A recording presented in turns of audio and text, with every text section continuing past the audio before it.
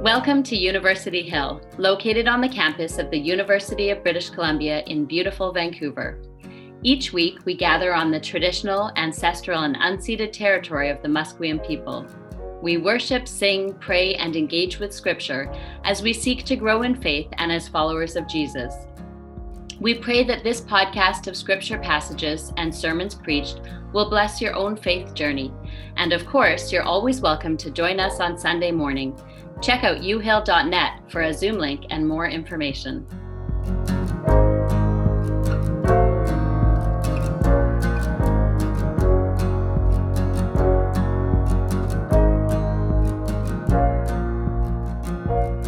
Our second reading this morning is from the book of Mark, chapter 10, verses 35 to 45.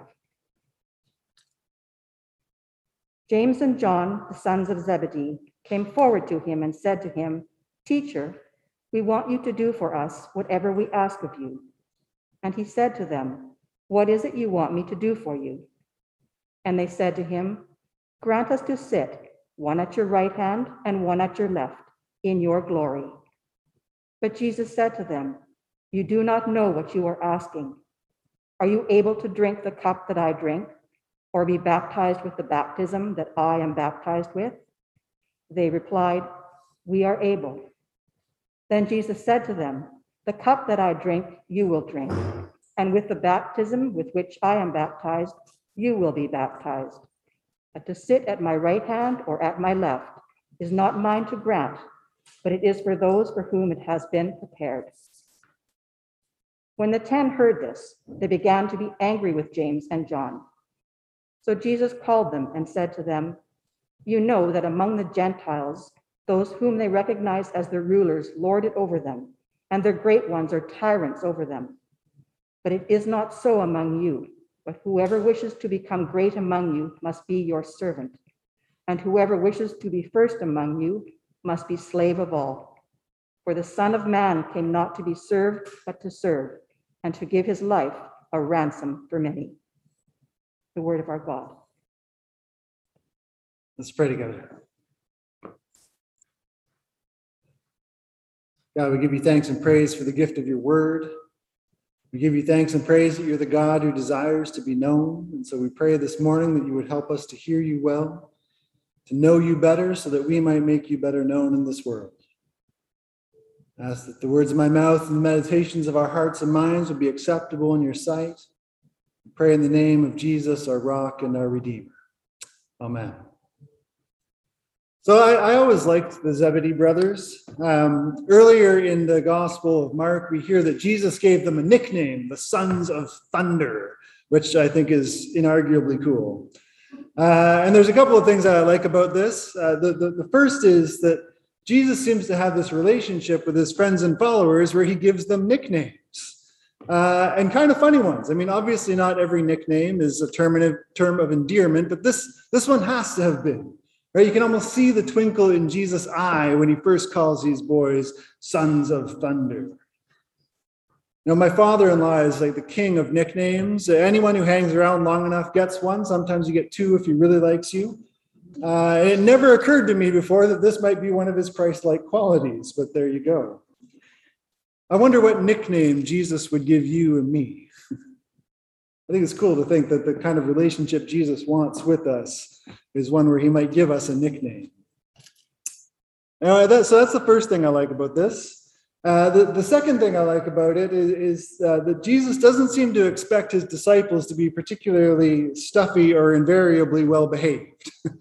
Right? Kids who get the nickname Sons of Thunder, besides having an eternally cool nickname, are probably not that great with rules and restrictions, right? They're tempestuous, they're strong-willed, they're a bit out of control. These are kids who have a hard time in class, maybe. One of my brothers, I won't tell you which one because he's not here today. When he was in grade 3, his teacher tied him to his chair because he wouldn't sit still. And my mother was in full support of this. She totally understood.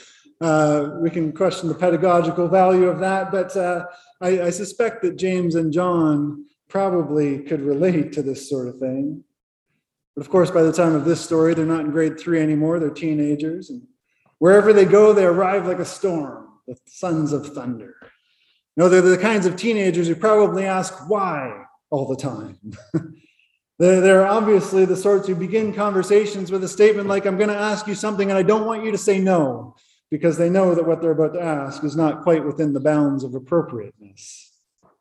This is the energy that James and John bring, and Jesus is here for it. Right? He loves these guys. He called them. He believes that they, in all of their thunderousness, are integral to the kingdom of heaven movement. This kind of energy, I think, is important for the church sometimes. It's helpful for us to remember that. So that's the second thing I love about the sons of thunder, their energy. And I'm going to add a third thing. I love that they are sold out for what Jesus is about. This request to sit at Jesus' left and right hand when he ascends to his messianic throne might be misguided, but they believe it's going to happen, that he's going to sit on the throne. They may not have fully grasped the kind of kingdom that he was here to establish, but they believe that he's establishing an alternative kingdom. Whatever he calls them to, they are all in. Their request comes, I think, from a place of total commitment. And we know that because in Acts 12, James is martyred. He dies for his faith. Right? He's committed to the kingdom of God right to the end and then through it, just like his Lord. The sons of thunder are all in, even if it means that they have to change their expectations. And we know from Acts 12 that they did change their expectations. And in today's story, they obviously need to change their expectations, which is a basic expectation of Christian discipleship, I think. There's a reason we talk about conversion and repentance, which means to change our minds so much that it's like we're going a totally different direction. Jesus calls us just as we are, and way too much to leave us that way. Amen? When we fall in with Jesus, an awful lot of stuff doesn't quite make sense. He tells us to do weird things. He tells us to cherish the poor and the weak, to love our enemies, not to seek after power, but to shirk it. His kingdom isn't going to come by force, he says, but by love. It's not going to come by us getting what we want, but it'll be fulfilled when God gets what God wants. We're at our most Christ-like when we manage to say, not my will, but yours. Not our kingdoms, but yours. And I believe that to be true. I believe it without qualification. And I totally get James and John here. Right? Like most people, I like to have my own way. Anybody else? Just me? Oh, I see one. One brave soul. No, I like to get my own way. Like most people, I'm pretty easily convinced that what I want and what Jesus wants are basically the same thing. Now, I may never have used those exact words, but I'm sure I've shown up with that attitude. Jesus, I'm going to ask you to do something for me, and I don't want you to say no. I want you to give me whatever I want. I love when the disciples get things wrong in the Gospels. I think it's a bit of grace, I love that this beautiful thing that these folks who tell us these stories, who save them so that we could learn from them, don't feel any need to sanitize them or whitewash them. The disciples walked in the physical presence of Jesus. They heard his teachings. They saw the miracles firsthand, and they still demonstrate a pretty loose grasp on what he's about sometimes. For which I'm terribly grateful. It just, makes me feel better. I'm glad to know that I am not the only one. But more than that, I'm glad that Jesus doesn't run them off. He loves them anyways. He loves us just as we are, and too much to leave us that way. And I am hopeful because he doesn't leave them in their ignorance. Right? Jesus doesn't leave us in the narrowness of our own desires. Jesus is constantly reminding us that he did not call us so that we could get our way, but so that we could get in on what God wants. Right? Because this is the strange thing, that when God gets what God wants, we get what we truly want, what we really want, even if it seems at odds with our hopes and dreams for ourselves. When God gets what God wants, we get what we truly want, because God's will for us is good. God's will for us is better than we can ask or imagine. God wants more for us than we would dare ask. And that really matters. We need to understand that. We need to know it. Because this teaching of Jesus isn't very good news if God's will for us is not good, but God's will for us is good. God's desire for us is good. God created this world in goodness and called it very good. And when things went sideways, God promised to make all things new, to bless the world anew, to chase after that goodness again. And that newness means that we can't just keep doing things we can't keep doing the same old things. We can't keep doing things according to the way things are. We're called to live for the way that things will be. For James and John, the way things are is the way of the Roman Empire, where peace is achieved by killing everyone who disagrees with us, where might makes right, and where grasping after power is not only natural, but it's noble. Right? Gladiators are rock stars and Caesar is God. The brothers had a sense that if Jesus was in charge, things would be better, at least for them. But they don't seem to have an imagination for an entirely different kind of rule. They still imagined that the way to make the world better was to grab power, was to be in charge. Now, the Roman Empire is long since gone. The strategy didn't work out particularly well for them. But I'm not sure things are altogether different for us. The way things are in our time and place may be different in degree or style, but I'm not sure they're all that different in substance, right? We still make power a virtue. We still make heroes of the powerful, even if we imagine that we're more civilized about it. Right? The bulging self-help section of most bookstores is full of guidance about how to make ourselves the priority, how to get what we want, or at least what we're told we should want, how to take charge and make the world in our image. Much of it masquerades as obviously positive, right? And some of it might even be, but I think it's fair to say that we are not generally encouraged to believe that the one who would be first among us must be servants of all. Even if Brene Brown, the American lecturer and Christian, as far as I know, has about 1 billion hits on her TED Talk about the importance of vulnerability. And even if organizational leadership guru Simon Sinek can say things like, the selfish fear change and the selfless lead it, which is true. I think the fact that this stuff seems inspirational is because it's counterintuitive to the world as we know it, right? If these folks weren't saying something that seemed kind of new and innovative, they wouldn't get speaking tours and book deals. But of course, Jesus was a little ways out ahead on the power of vulnerability, wasn't he? And the book of Acts taught us that the selfless can turn the world upside down long before Mr. Sinek got a book deal. And I dare say that Jesus calls us to a fair bit more. Because there's something strange that happens. I think lots of people, lots of us, sometimes me, hear this call to selflessness as a roundabout way to get ahead in the world, right? To be happier, to grow our businesses, to win friends and influence people, to gain a kind of power. We're happy to be selfless if it means that we'll be successful. Right? Which means that Jesus' call to us is still just as absurd as it was to James and John.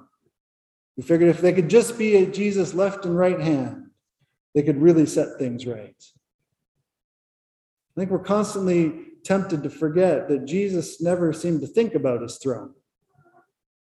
He never worried about his power or his position in the world. He knew about it, never worried about it. James and John and I might have some thoughts about his throne and his power. We might spend some time thinking about our authority and getting what we want, but Jesus was enthralled by something more. Jesus was captivated, was consumed by, he embodied God's goodwill for all things. He was completely sold out, not my will, but yours, for the hope that the Father is even now working out in the world. And that's why in the end, he is worthy of the throne. Right? In Philippians chapter 2, St. Paul sings this marvelous hymn that calls us to have the same mind as Christ, who, though he was equal with God, did not see that as something to be grasped at, but emptied himself all the way for love's sake, for the sake of the world that God wants. And that's why his is the name above every name. That's why we can trust him to sit on the throne of the universe. He's the only one we can trust to sit on the throne of the universe. That's why it is good news that every knee will bow and every tongue confess that Jesus Christ is Lord, because he is the one whose rule and reign is love beyond measure. It will be good, and it will be very good because it will be God's. No, but even before we start to think cosmically about Jesus, he's inviting us down into the dust. Now, before we can understand what it means to say that Jesus is the King of Kings, what it means that Jesus is seated on heaven's throne, we've got to follow him step by step with our feet solidly on the ground. Before we start thinking highfalutin theological things, we've got to learn to live the stuff of God here and now. And it really is this servant mindset that Jesus calls us to, this downward mobility that helps us do that. And I've come to think about this as less about submissiveness and subservience, as about accepting an invitation to put ourselves in a position to see the wonders that God is up to in and around us. Now, because here's the thing. A good servant pays attention to the details. Right? A good servant pays attention to the details. Someone who's running over others to get power, someone who lords power over others doesn't really care about the details. They don't care if the means and the ends line up.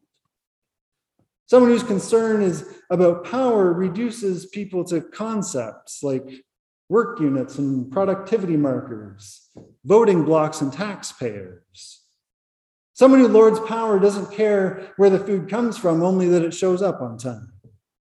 Someone who lords power doesn't care what's happening with your kids, only that the work gets done. Someone who lords power doesn't have time to worry about other folks in the grocery store line, only about getting what they want. Someone who lords power doesn't have time to worry about the consequences of that power, only about maintaining the fact of it. But a good servant pays attention to the details. A servant knows the names and places, knows how the household of God works. A good servant is close enough to the ground to care about what's actually going on, not just about what they think should happen. When we choose servanthood, when we put ourselves in a position to see marvelous things that we might easily overlook if we're concerned about our life plans or our rights or expectations. A servant in the way of Jesus pays attention to the actual stuff of God's kingdom, the people and places where God's grace and redemption, God's love and good purposes are being worked out day by day. And that kind of attention will take our breath away. It'll draw us into something vastly more interesting than the cheap thrills of earthly power, vastly more beautiful than our best will and effort. Now, I read something this week that really kind of captured my imagination. I'm just going to read it straight from the book it comes from. It's from a book by my friend Preston Couteau called The Bees of Rainbow Falls, Finding Faith, Imagination, and Delight in Your Neighborhood. He writes this. He says, Ali Benazir, an author and mathematician, was astonished by how rare and beautiful people are. And so he wrote in a whimsical article on the Harvard Law blog about the chances of you and me coming into existence. He worked out the numbers and found out that the mathematical likelihood of any person being born is about 1 in 10 to the power of 2,685,000. Now, if you're anything like me, and that doesn't mean anything at all, that's a 1 followed by millions of zeros. And to put that into context, the estimated number of atoms that make up the world is 133 followed by 48 zeros. So the chances of us coming into being are 1 followed by millions of zeros. Now, according to Benazir, he continues that the chances of your mom and dad meeting were about 1 in 20,000. Not bad. Then figure in the chances of just the right combination of sperm and egg connecting on just the right day, and our numbers jump to 1 in 400 quadrillion. Now, just in case you're like me and that doesn't mean anything, if you made $5,000 a day from the time Columbus sailed to North America, you would still not be a billionaire. Okay? So now we're talking about 1 in 400 quadrillion. 1 in 400 quadrillion. Considering that this had to happen just right across generations while avoiding disease, war, and famine, and you'll see the sheer unlikeliness that you should even exist. It's simply staggering. Your chances of being here are about 1 in 10 to the power of 2,685,000. Now, here's the thing. Right, if we're running around trying to make something of ourselves when something's already been made of us, trying to gain power for ourselves, irrespective of how good our intentions are. And I actually think that James and John probably had good intentions. If we're looking out for ourselves, we don't have time to marvel at the fact of ourselves, let alone the wonder of another person. We just don't have space for that kind of delight. And in fact, delight is a hindrance to power, because if we actually paused to consider what a miracle the person in front of us is, even if they drive us nuts, we would want to serve them. It would not be an imposition, because they are a divine miracle. The sheer wonder of others should make us want their best if we're paying attention. And a good servant pays attention. And of course, that's why we get to pay attention to ourselves too. We get to take ourselves seriously too. But we don't do that in the way that the world does it, from a place of anxiety or fear or self-protection or self-promotion. We do it from the conviction that we too are miracles. We take seriously that these bodies, this soul, in all of their beauty and brokenness, this wild and precious life is caught up in the sheer grace and wonder of God's creative delight, that God loves us everlastingly, which we come to know most fully in the company of Jesus. Now, in the company of Jesus, we get to share in God's goodwill, God's miraculous passion. The Word became flesh and moved into the neighborhood, St. John sings. This Word, these people, is where God's forgiveness, God's renewal, God's redemption, God's delight and glory are coming to life if we have eyes to see. And when we can see that, we begin to understand why God in Christ would give everything just to have us. Why God in Christ would give everything just to heal this world, to love this world, to serve this world, and to give his life to save it.